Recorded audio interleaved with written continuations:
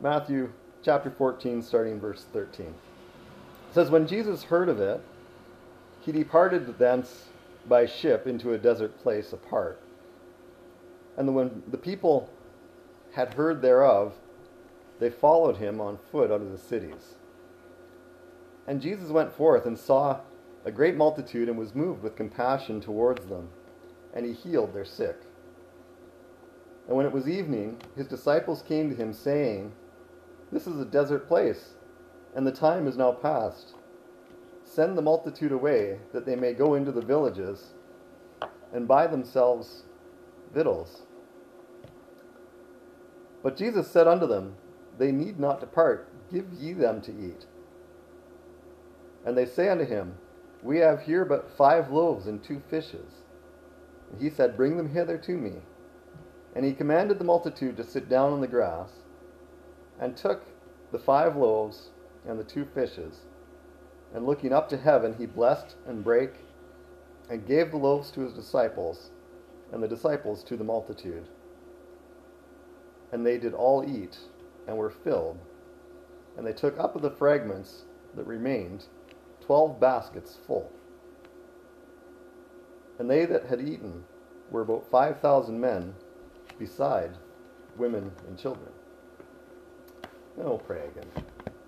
Lord, as we turn to your word this morning, I just ask that you would guide our thoughts, guide our hearts, Lord, towards you and towards your truth and your word, and help us to grow in this time, Lord. Help me to be clear in the things that I say, that they would also be a help this morning in some way. I just pray this in Christ's name. Amen. And so it's interesting, as Jesus learns about the death of John the Baptist, verse 13, it begins immediately following that when he heard of it, he departed by a ship into a desert place apart. Jesus wanted to be alone at that moment. Jesus knew John the Baptist not. It doesn't seem like they spent a lot of time together, but they had certainly met on, I think, more than one occasion. But Jesus knew who John the Baptist was. He knew his ministry. And when he heard of him being killed, he wanted to be alone. He wanted what appears to be a time to mourn the loss of this beloved individual. And it says he went by a ship. And in the same verse, it says, when the people had heard thereof, they followed him on foot out of the cities. Isn't that incredible? That these crowds of people, and we get a number as we see how many get fed. 5,000 men plus women and children. There's a lot of people.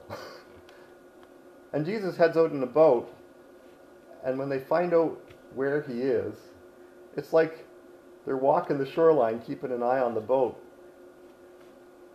just to be able to be where he is when he comes back to shore. That's a love and a desire to be where Jesus is.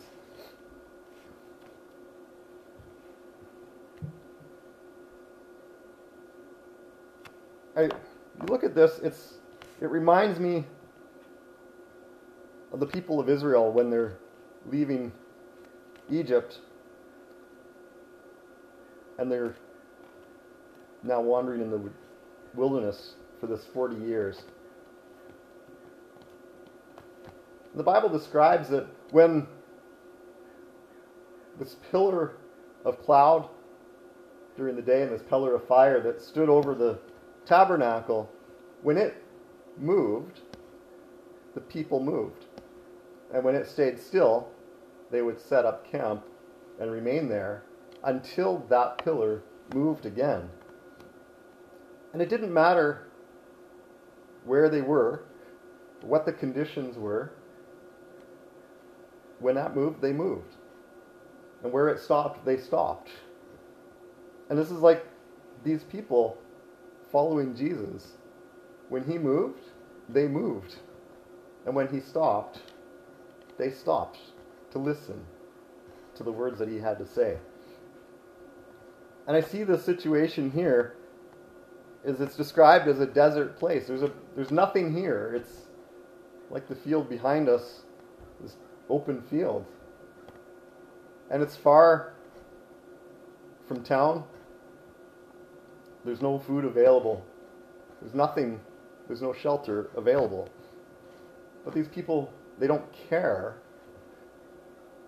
that that's the case. They've left their home, they've left their comforts. I'm guessing many of them have left their work behind so that they could follow Jesus.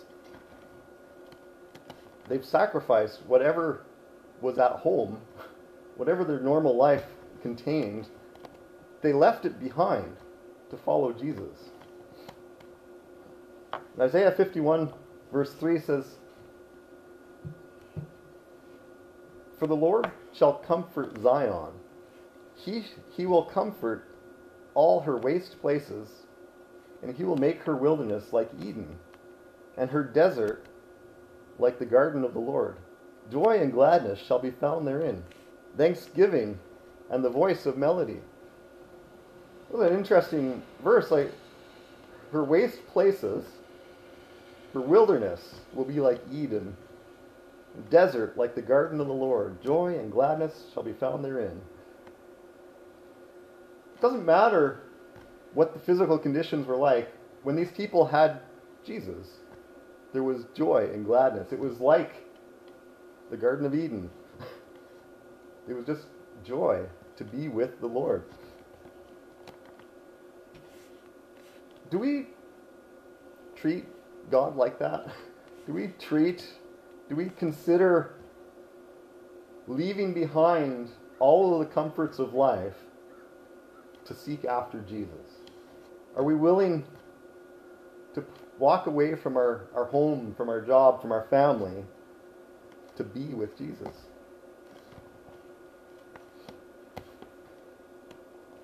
Are we willing to leave the comfort of our shelter and our bed, the security of the food that we have, just to be with Jesus? These people had no food.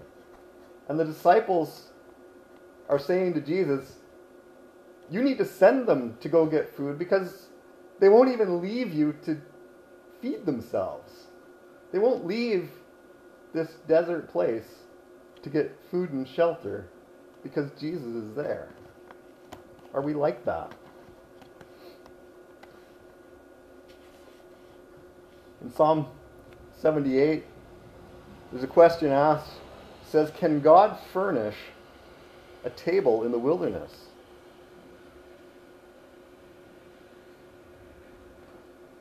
Can God furnish a table in the wilderness? We see here in verse 15, it says, when it was evening, his disciples came to him, saying, this is a desert place, and the time is now past. Send the multitude away, that they may go into the villages and buy themselves. They need to go buy food. But Jesus said unto them, they need not depart. Give ye them to eat. You can give them food. Remember when we were looking at John chapter 4, when the disciples came back to the well, and Jesus says, I have food that you know not of. And they're questioning among themselves, did somebody come and feed him? It's like, no, nobody came and fed him. His food was to preach the gospel to this woman, to minister to this woman. And they have a hard time learning this. But it's like these people don't care about their belly right now. They're being fed spiritually by having Jesus there. And now they think the physical need is important, and they're trying to send them away. But Jesus says they don't need to leave. You can feed them. It was like that question in Psalms, can God furnish a table in the wilderness? If you want to turn with me, I'm going to go back to 1 Kings and look at a story there of Elijah. 1 Kings chapter 17.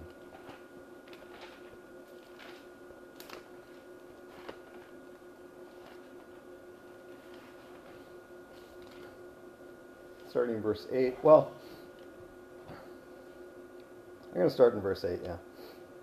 It says, And the word of the Lord came to him, saying, Arise, get thee to Zarephath, which belongeth to Zidon, and dwell there.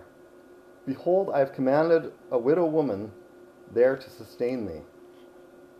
He rose and went to Zarephath, and when he came to the gate of the city, behold, the widow woman was there gathering of sticks.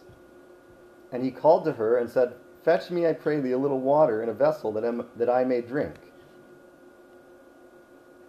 And as she was going to fetch it, he called to her and said, Bring me, I pray thee, a morsel of bread in thine hand. And she said, As the Lord thy God liveth, I have not a cake, but an handful of meal in a barrel, and a little oil in a cruse. And behold, I'm gathering 2 sticks, that I may go in and dress it for me and my son, that we may eat it and die. And Elijah said unto her, Fear not, go and do as thou hast said, but make me therefore a little cake first, and bring it unto me, and after make for thee and for thy son. For thus saith the Lord God of Israel, The barrel of meal shall not waste, neither shall the cruse of oil fail, until the day that the Lord sendeth rain upon the earth. And she went and did according to the saying of Elijah, and she and he and her hosts did eat many days, and the barrel of meal wasted not, neither did the cruse of oil fail, according to the word of the Lord, which he spake by Elijah. God is able to furnish a table in the wilderness. And this isn't even the whole story. If you read the beginning of the chapter, we get this interaction between Elijah and King Ahab. And this is the time when Elijah prophesies and prays to the Lord to stop the rain. And he tells Ahab, it's not going to rain until I pray for it to rain again. And God sends Elijah to a brook called Kerith. It's near Jordan. And God fed him, having ravens bring him bread, and he could drink out of this brook. And it wasn't until the brook dried up that he gets up and God tells him to go to this woman's house. God already furnished a table in the wilderness for Elijah. God took care of him. I don't know how long it takes from the time it stops raining till a brook dries up, but typically that would take a while. It doesn't give us any time frame. It just says that after a while the brook dried up. God fed him and watered him and took care of him through this drought. And then he sends him to this woman's house. And he takes care, God multiplies that and takes care and feeds not just Elijah, but also this widow woman and her son. And it says her household, and it almost implies like there was more people gathered into that house. And I wonder if more people didn't find out that there was food in this house, and they gathered there to share in that food. It didn't really specify, but it just says that those in her household ate.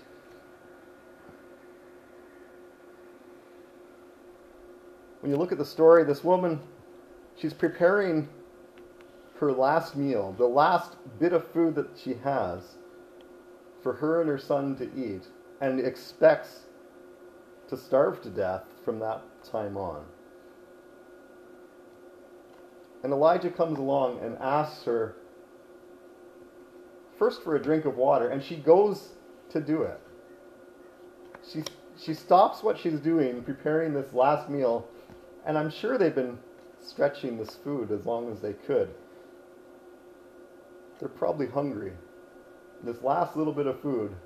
And she pauses that to go and get a drink of water from the well for this man who just comes along and asks for some water. And when she goes to do it, he says, "Can you feed me too?" And she explains to him, "This is the last of my food. We're just gathering together, preparing to make this last little bit of food so we can eat it, and then we're going to die." And he says, "Well, make me some first." But he didn't just leave it at that. He gave her the promise. He told her that God has promised that he's going to supply your needs if you do this. And she believed him. Or at very least, she was willing to share that last little bit of food that she had. She did what he asked, and she prepared the food for him first, and gave him something to eat first. And then God furnished a table in the wilderness for her and for her family and for him.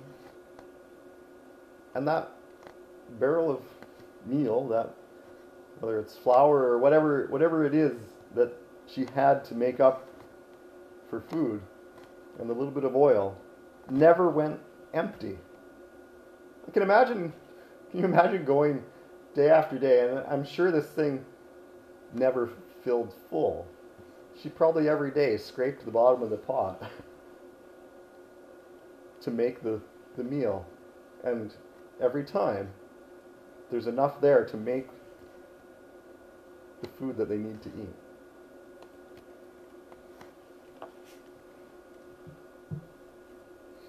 We've talked with some of us looking around the world, and different people are predicting the end of the world and all these disasters and droughts and famines and all this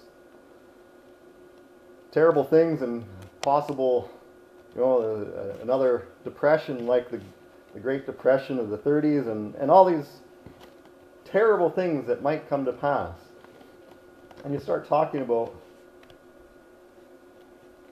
what would you do if this happens? And the question was asked, if somebody shows up at your door because they know you had food set aside, are you going to send them away? This woman had consumed everything that she had, and this guy shows up at her door asking her to share the very last meal that they have. And she was willing. Are we willing to sacrifice the last of what we have to give to somebody else? Jesus is asking the disciples to do the same. They have 5 loaves and 2 fishes. And he says, you feed them. You don't have to send them away. Can you imagine looking at 5,000 plus people, and you have a bagged lunch, and someone says, feed them. Okay, here's your crumb. Well, apparently, they break off a reasonable piece for each person, and it just continued to supply the need. God was able to furnish a table in the wilderness. Now, is the point of the story about the feeding of the people? That's what it's a great Sunday school story. We all know the story. Any kid who's ever been to Sunday school for more than a couple of weeks has heard this story. But is the point of the story that Jesus fed the people? I would Maybe you're saying yes, but I would argue that it's not. I would argue, if we look back, verse 14, it says, "And Jesus went forth and saw a great multitude and was moved with compassion toward them." Jesus was moved with compassion for the people because he loved them. They were sacrificing to be there with him. And he just loved them and wanted to take care of them. And he didn't want to send them away. I think that's the point of the story, is that Jesus didn't want to send these people away from him that were desiring so badly to be where he was. And so he just commands, don't send them away. Feed them yourselves.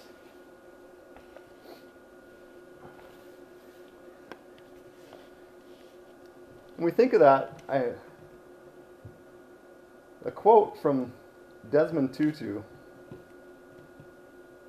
came across through the clergy coaching network that some people question why I continue to read it. It just gives me fuel to preach from, I think, mostly. This quote says, "I don't preach a social gospel. I preach the gospel, period. The gospel is concerned with the whole person." And if he stopped talking at that moment, I would say, praise the Lord, that's a great statement. But he made the mistake of continuing to speak, and he says, when people were hungry, Jesus didn't say, now is that political or social? He said, I feed you. Because the good news to a hungry person is bread. Pardon me? The good news to a hungry person is bread? That's the gospel to a starving person is, here's some food? What about their soul? Amen. Jesus fed these people, but that wasn't the message. The message is that he was the Christ. He came to seek and to save that which was lost. He didn't come to feed you bread and fish, to fill your belly. He came to give you the gospel, to save your soul.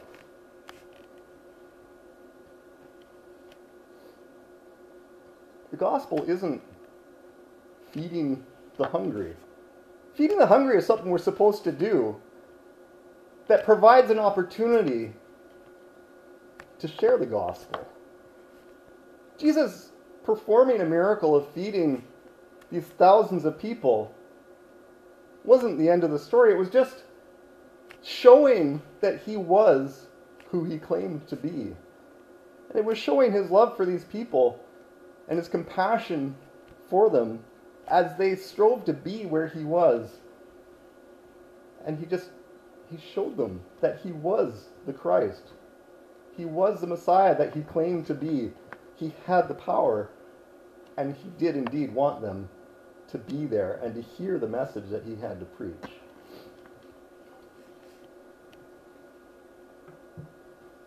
First Corinthians 13, verse 3 says, this is the chapter of love, but there's a statement in here. It says that though I bestow all my goods to feed the poor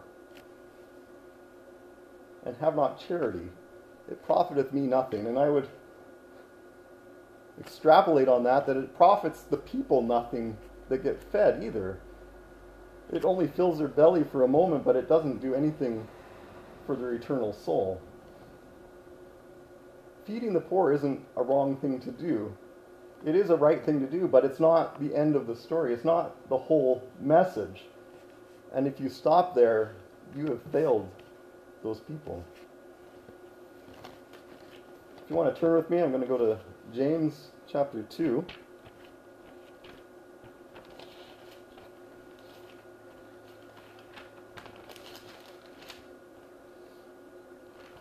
James chapter 2, starting in verse 14, says, What doth it profit, my brethren, though a man say he hath faith, and have not works, can faith save him? If a brother or sister be naked and destitute of daily food, and one of you say unto them, Depart in peace, be ye warmed and filled, notwithstanding ye give them not those things which are needful to the body, what doth it profit? In other words, if someone is in need and has a physical need, they're hungry, well, just giving them a spiritual blessing, saying, be filled. Here's the gospel, be filled. But you don't give them what they need physically. That's not right either. Verse 17 says, even so faith, if it hath not works, is dead, being alone. Yea, a man may say, Thou hast faith, and I have works.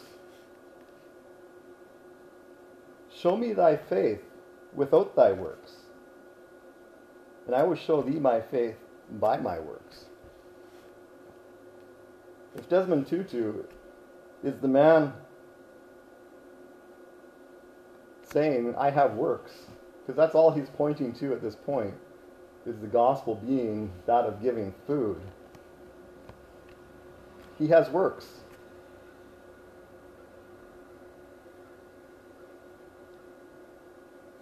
The question is, can you show me your faith without your works? The words out of his mouth don't show faith in Christ as his Savior. But the answer says, show me thy faith without thy works. If works is all you have nothing to show when I take that away. It says, I will show thee my faith by my works. I have faith, but if I don't do good, my verse 17 says, faith, if it hath not works, is dead. I need works. I need to do these things. But those things are not in replacement of the faith. They're not a replacement of the gospel. It's in addition to. It's the evidence of. It's how we reach people. We sang that song this morning. They'll know we are Christians by our love. But it's not just love and good works. It's the gospel. The gospel of the death, burial, and resurrection of Jesus.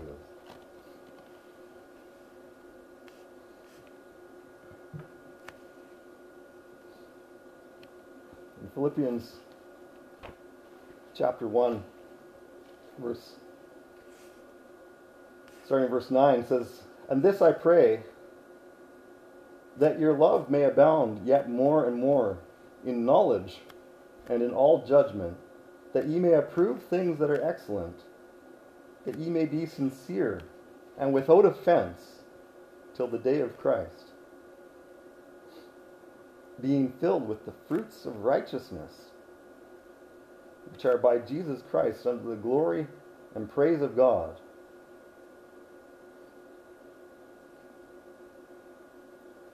But you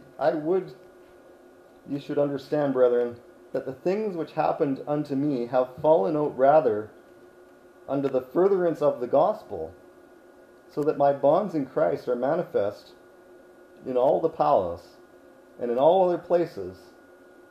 And many of the brethren in the Lord, waxing confident by my bonds, are much more bold to speak the word without fear. That's the point of our works. It's so that people see us. They see a changed person.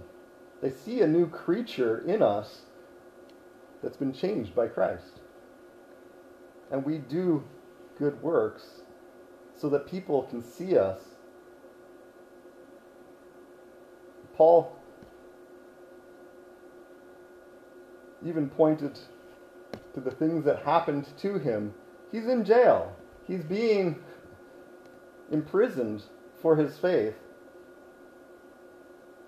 And he says it's all for the purpose of presenting the gospel. That people can see Christ and we can present salvation to these people.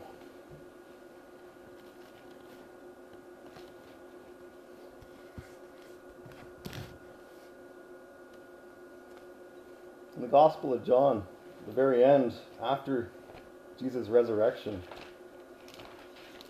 in chapter 21,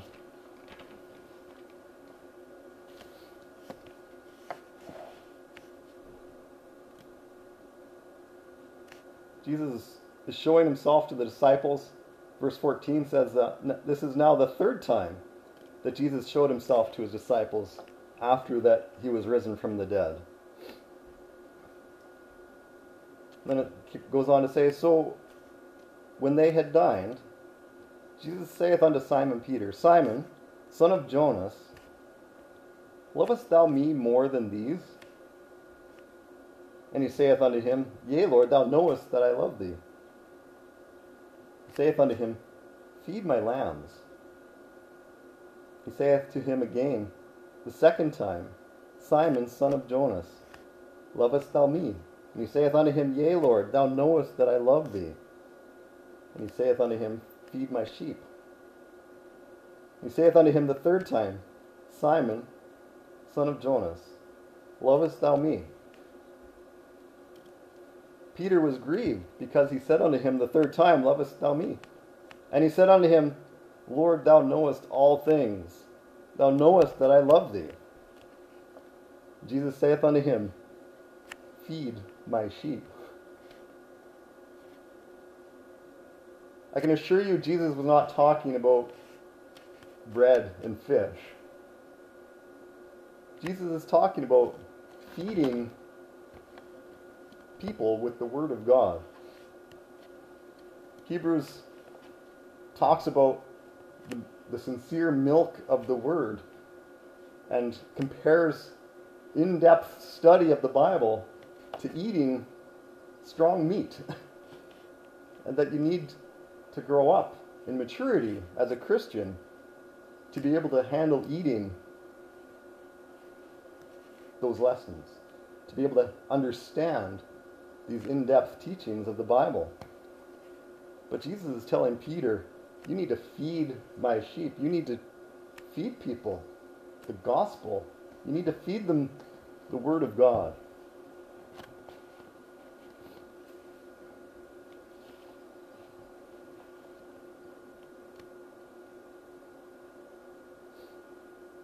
First Peter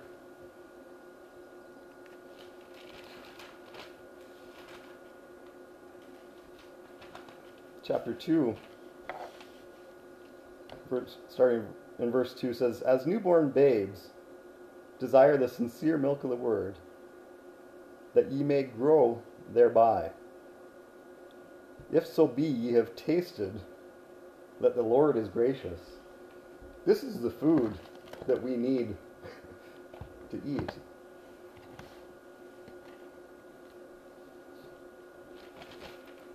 And in 2 Peter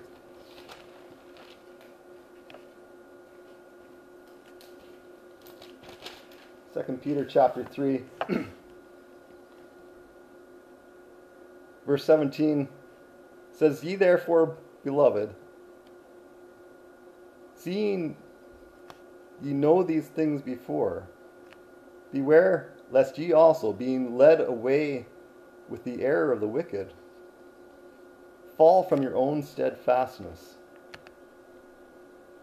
but grow in grace and in the knowledge of our Lord and Savior Jesus Christ. To him be glory both now and forever. Don't be led away with the error of the wicked, feeding the hungry and proclaiming that that is the gospel message to them, that because food to the hungry is good news. Well, yeah, it's good news that you're bringing them food, but there's better, more important news that you need to bring as a Christian. And if you're only providing bread and water. That's not sufficient. He describes this as being led away with the error of the wicked. It says, but grow in grace and in the knowledge of our Lord and Savior, Jesus Christ. That's what we need to feed people, is the knowledge of our Lord and Savior, Jesus Christ. We need to eat of the Word of God and grow in that knowledge. Let's pray. Our Lord God, we just again thank you for your Word. Thank you for the gospel of the death and burial and resurrection of Jesus, the payment for our sins that he took on the cross, Lord God. That we can have that forgiveness through faith in him. Lord, help us to be diligent in giving that message to people as we demonstrate the love of Christ, even in feeding and providing for their physical needs, Lord. Help us to learn these lessons, we pray in Christ's name.